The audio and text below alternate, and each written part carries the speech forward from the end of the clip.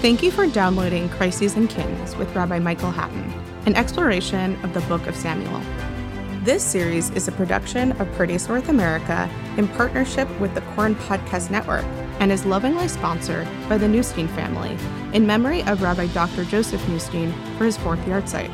Be sure to subscribe wherever you are listening. And now, Michael Hatton. Hello, everyone. This is Michael Hatton. Welcome back to our Pardes podcast on Sefer Shemuel. Last time, we spoke about David's flight from before Shaul's wrath, aided and abetted by none other than Jonathan, Shaul's own son, who makes a pledge and an oath with David that should the day come, or when the day comes, that David will be king, David will remember and will be merciful towards the descendants of Jonathan and not wipe them out. David parts from Jonathan in tears. It is truly a story of a deep and profound friendship. As the text describes it, Nefesh Jonathan nikshira b'nefesh David. Jonathan's soul was bound up or tied with that of David. And last time I suggested that this is one of the great friendship stories in the Tanakh because it gives us the essential, fundamental idea of what friendship is all about. It is about putting the interests of your friend or your fellow above your own in a true and sincere act of altruism. And that is precisely what Jonathan does.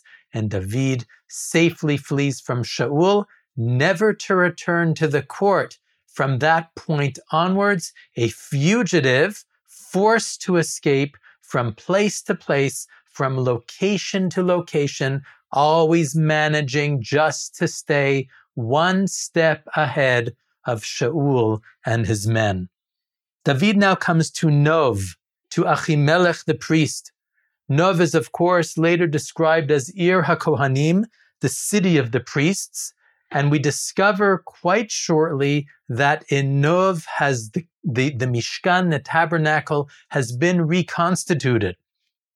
Remember that at the beginning of the book, in chapter 4, the war against the Philistines, Shiloh was destroyed and the ark was taken captive. Although the ark was later restored, Shiloh was not rebuilt, and the house of God had migrated to the city of Nov, even though the text never reported that explicitly, and we only learn it from the fact that when Nov is described in our chapter, it is clearly the religious center.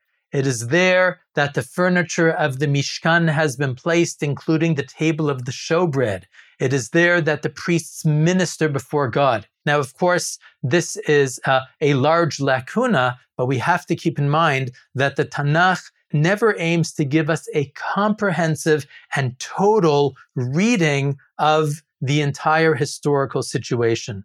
The Tanakh will only tell us those details which are relevant and critical, either for indicating the personality and character of the individual, or the moral dilemma at hand, or the encounter before God that is the foundation of the Tanakh stories. David now comes to Nov. Achimelech the priest is surprised that David is alone. After all, up until now, the average Israelite thinks that David is still an important officer in the army of Shaul. Shaul's son-in-law, married to Michal, Shaul's daughter. How is it that David arrives all alone, without a retinue, without troops, without anyone accompanying him? And now David provides a ruse, and he says, the king commanded me to undertake a mission, a secret mission, and I am not permitted to divulge anything about it. As for the men that you are wondering about, they are located in such and such a place. Now David makes his request. Do you have any food? Do you have 5 loaves? Give me whatever you have, please. Achimelech says, I only have consecrated loaves available. And the commentaries debate exactly what that means. Perhaps it means none other than the loaves associated with the table of the showbread, which are meant only to be consumed by the priests. Perhaps it means other loaves associated with the sacrifices, but the point is, Achimelech says, these are loaves that typically are not given to non-priests to consume. But David insists, and after assuring Achimelech that in fact he and the supposed men that he is leading are in a state of holiness, Achimelech reluctantly gives him loaves so that David has provisions. David says in verse number 9, perhaps you have a spear or a sword available. I had no time to take any of my weapons or my vessels because the king's mission was very urgent. Achimelech answers, the sword of Goliath, the Philistine, which you struck down in the valley of Elah, it is wrapped up in the garment behind the ephod. Take it if you will. There is no other besides it. And David takes the sword of Goliath, and on that day he flees from Shaul and continues his journey. Let's pause here for a moment. Obviously, this episode is included to indicate David's desperate state. He is all alone. He has no allies, at least no obvious ones at this point. He does not want to risk the safety of Achimelech or the priests of Nov. And yet he needs provisions.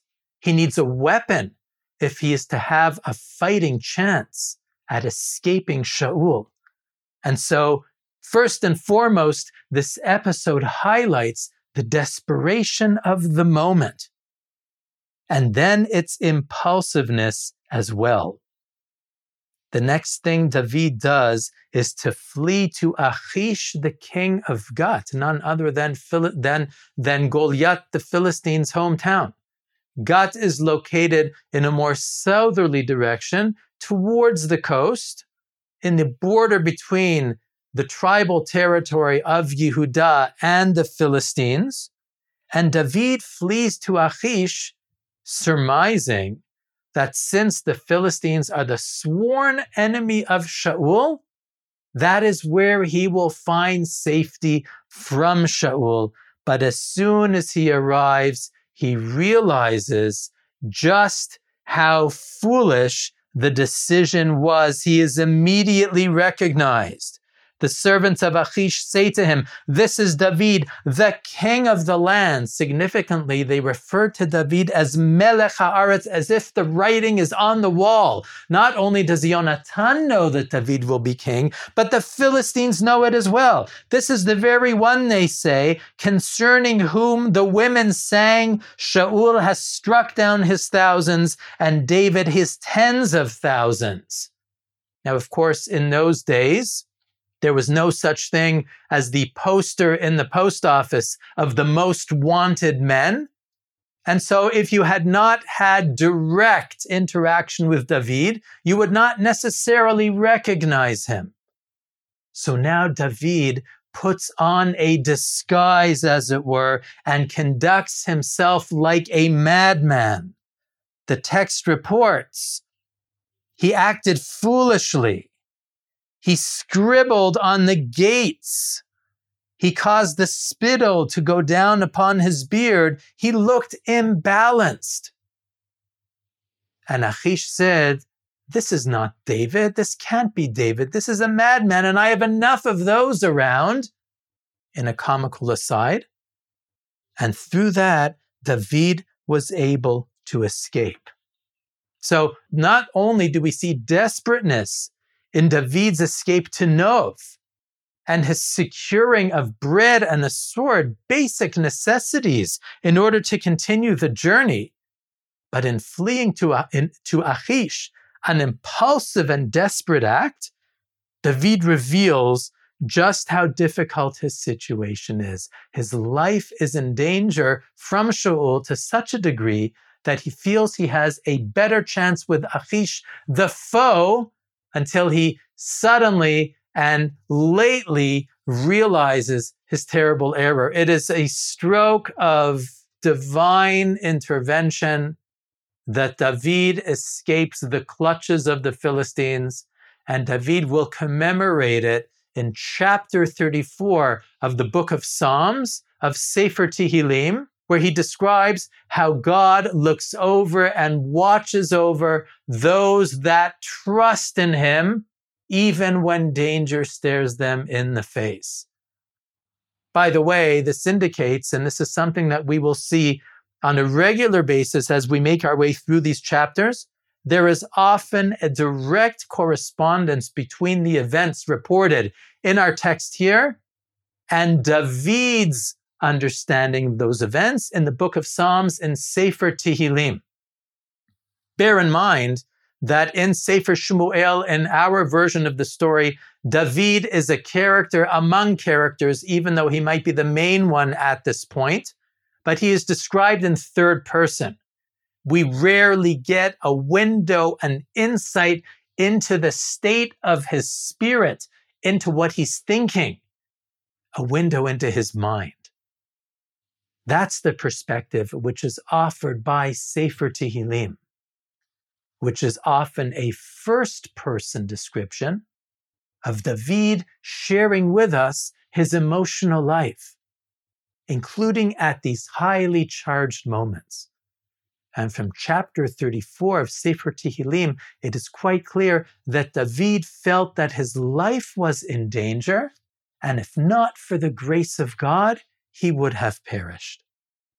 There is, of course, one small detail that deserves to be mentioned before we move on to the next chapter, and that is that even as David was at Nov, asking assistance from Achimelech the priest, one of Shaul's trusted officers was there as well, and his name was Doeg HaAdomi, as reported in chapter 21, verse number 8, of Bir HaRoim, the chief of Shaul's officers, the shepherds that were Shaul's, which is another way of saying there is someone present who watches as Achimelech assists David, and that, of course, is going to become critical in chapter 22. It's only reported in chapter 21 to offer us a foreshadow, a detail that will be critical later in the story, which is that now Shaul's wrath will be directed towards the priests of Nov. In the meantime, chapter 22 begins with David in flight once again, this time to the caves of Adullam, and David's family, his brethren, his entire clan meets him there, presumably because their lives are now in danger as well.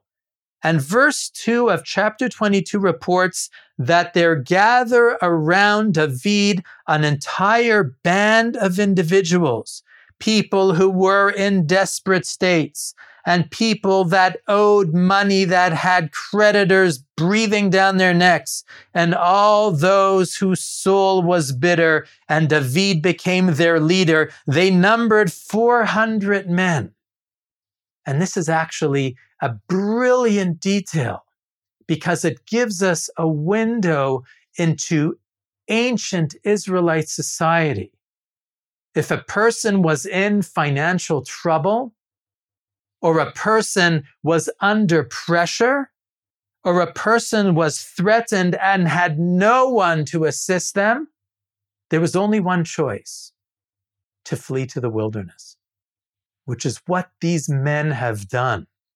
And now we can begin to appreciate why it is so important that David, the future king of Israel, must live the life of a fugitive for an extended period until he will become king. It is for this precise reason. This will be the most important classroom in David's life because he will now have an insight into what it means to be oppressed and to be vulnerable. And when he becomes king, He will be able to assist those that are most acutely in need. So those that gather around David are desperate men. They're not criminals, by the way. There's a similar kind of story reported of Yiftach in the book of Judges, chapter 9. But those men who gather around Yiftach are referred to as Anashim Pochazim, which means impulsive men, criminal men, brigands. And Yiftach is a brigand as well. That's not the case with David. These are desperate men. These are social outcasts. These are people that owe money. And back in the day, there's no such thing as declaring bankruptcy and starting fresh. If you owed money, then you would be taken as a slave, or your children would be taken from you as slaves. Those are the ones that now flee to the wilderness and gather around this charismatic fugitive, David, the future king of Israel. So David's family has gathered. They are threatened by Shaul. And 400 men have gathered, outcasts from Israelite society. And from there, David travels to Mitzpeh Moab, the outlook of Moab, and he appeals to the Moabite king and asks that the king shelter his family, his father, his mother. And the king of Moab does so. Is this because the king of Moab is the sworn enemy of Shaul? Shaul, after all, was reported to be fighting the Moabites in chapter 14. Is this because David's ancestress root is none other than from the Moabites? Whatever the case may be, David's family will find shelter with the king of Moab, the enemy of the Israelites. And this is how the story goes. The rabbis debate what their final fate will be. We'll leave that aside for now. Gad the prophet now turns to David and advises him to flee once again, which he does, this time to the land of Yehudah, which is, of course, his own tribe. This is the first mention of Gad the prophet. Up until now, we have only heard about Shemuel and Shemuel's exploits, but Shemuel is an old man. Shemuel has receded from the story. God is now the prophet that fills that vacuum. Shaul heard that David had been seen and that he had been surrounded by helpers and men who supported him. And there he was in Giv'ah. He turns to his officers, his servants, and he says, "Listen here, Benjaminites, do you think that the son of Yishai," again, this is a disdainful way to refer to David, "do you think that he'll give you fields and vineyards, that he will make you captains of thousands and captains of the hundreds? You have all been treacherous. You have all gone against me. All of you. My own son made a covenant, an agreement with the son of Yishai, and no one told me. How could you not tell me that in fact my own son and David are in league to install him as king?" The text reports, by the way, even as Shaul gives this speech, his spear was in his hand, and we've already talked about the fact that at this point in the story, Shaul is a paranoid king, under threat, feeling defenseless, and therefore never far from his spear. Now Doeg the Edomite speaks up and reports, "I saw the son of Yishai come to Nov to Achimelech, the son of Achituv. He inquired of God on his behalf. He gave him provisions and the sword of Goliath the Philistine." So Doeg now informs upon Achimelech. Is his report true? It is the case that Achimelech gave provisions and a sword of Goliath to David. But did Achimelech inquire of God on David's behalf? To inquire of God would mean to ask God whether the mission would be successful. In this particular moment, it would mean that David would be able to escape from Shaul if he had that critical information. So clearly, Doeg reporting that Achimelech had inquired of God on David's behalf would be the ultimate act of treachery if it were true. But chapter 21 never reported that detail. The king now sends for Achimelech the priest and his entire clan, the priests of Nov, and they report to the king. Shaul says to them, "Listen here, son of Achituv." Again, a disdainful way to refer to the priest of God. "Here I am, master," says Achimelech. Shaul now accuses Achimelech and the priests of treachery. "Why were you treacherous? How did you betray me on behalf of Ben Yishai? You gave him bread and a sword. You inquired of God on his behalf so that he might be my ambush on this day." Achimelech responds, "There is no one among your servants who is as dependable and trustworthy as David, the king's own son-in-law, the one who follows the king's orders, the most honored member of your household." Another way of saying, Achimelech has no idea that Shaul is determined to kill David. Achimelech voices what most Israelites must have believed up until this moment. David truly is the most loyal and the most gifted and talented of Shaul's officers. How could I possibly have inquired on his behalf to God, thinking that it was a betrayal? Chalil ali, God forbid. Your servant knows nothing of this, neither something small nor something great. Achimelech effectively denies any responsibility with sincerity. What could he possibly have known in assisting David? David had given an excellent alibi. "I'm on a secret mission. That's why I need your help." And that's why Achimelech helped. Achimelech says, "I had no intention of betraying the king." But Shaul's response, the king's response, is absolutely brutal. "Mot tamut Achimelech." Achimelech, you will die along with your entire father's house. All of you will be put to death for treachery. We're going to stop here for now because there's more to discuss in this episode. And we will continue and wrap up the story of the priests of Nov next time before we move on to David's next adventure. Thank you again for listening to Crises and Kings with Rabbi Michael Hatton, a production of Pardes North America in partnership with the Koren Podcast Network. If you liked what you just heard, please give a 5-star review wherever you download your podcasts. And don't forget to subscribe so you never miss an episode. Thanks for listening.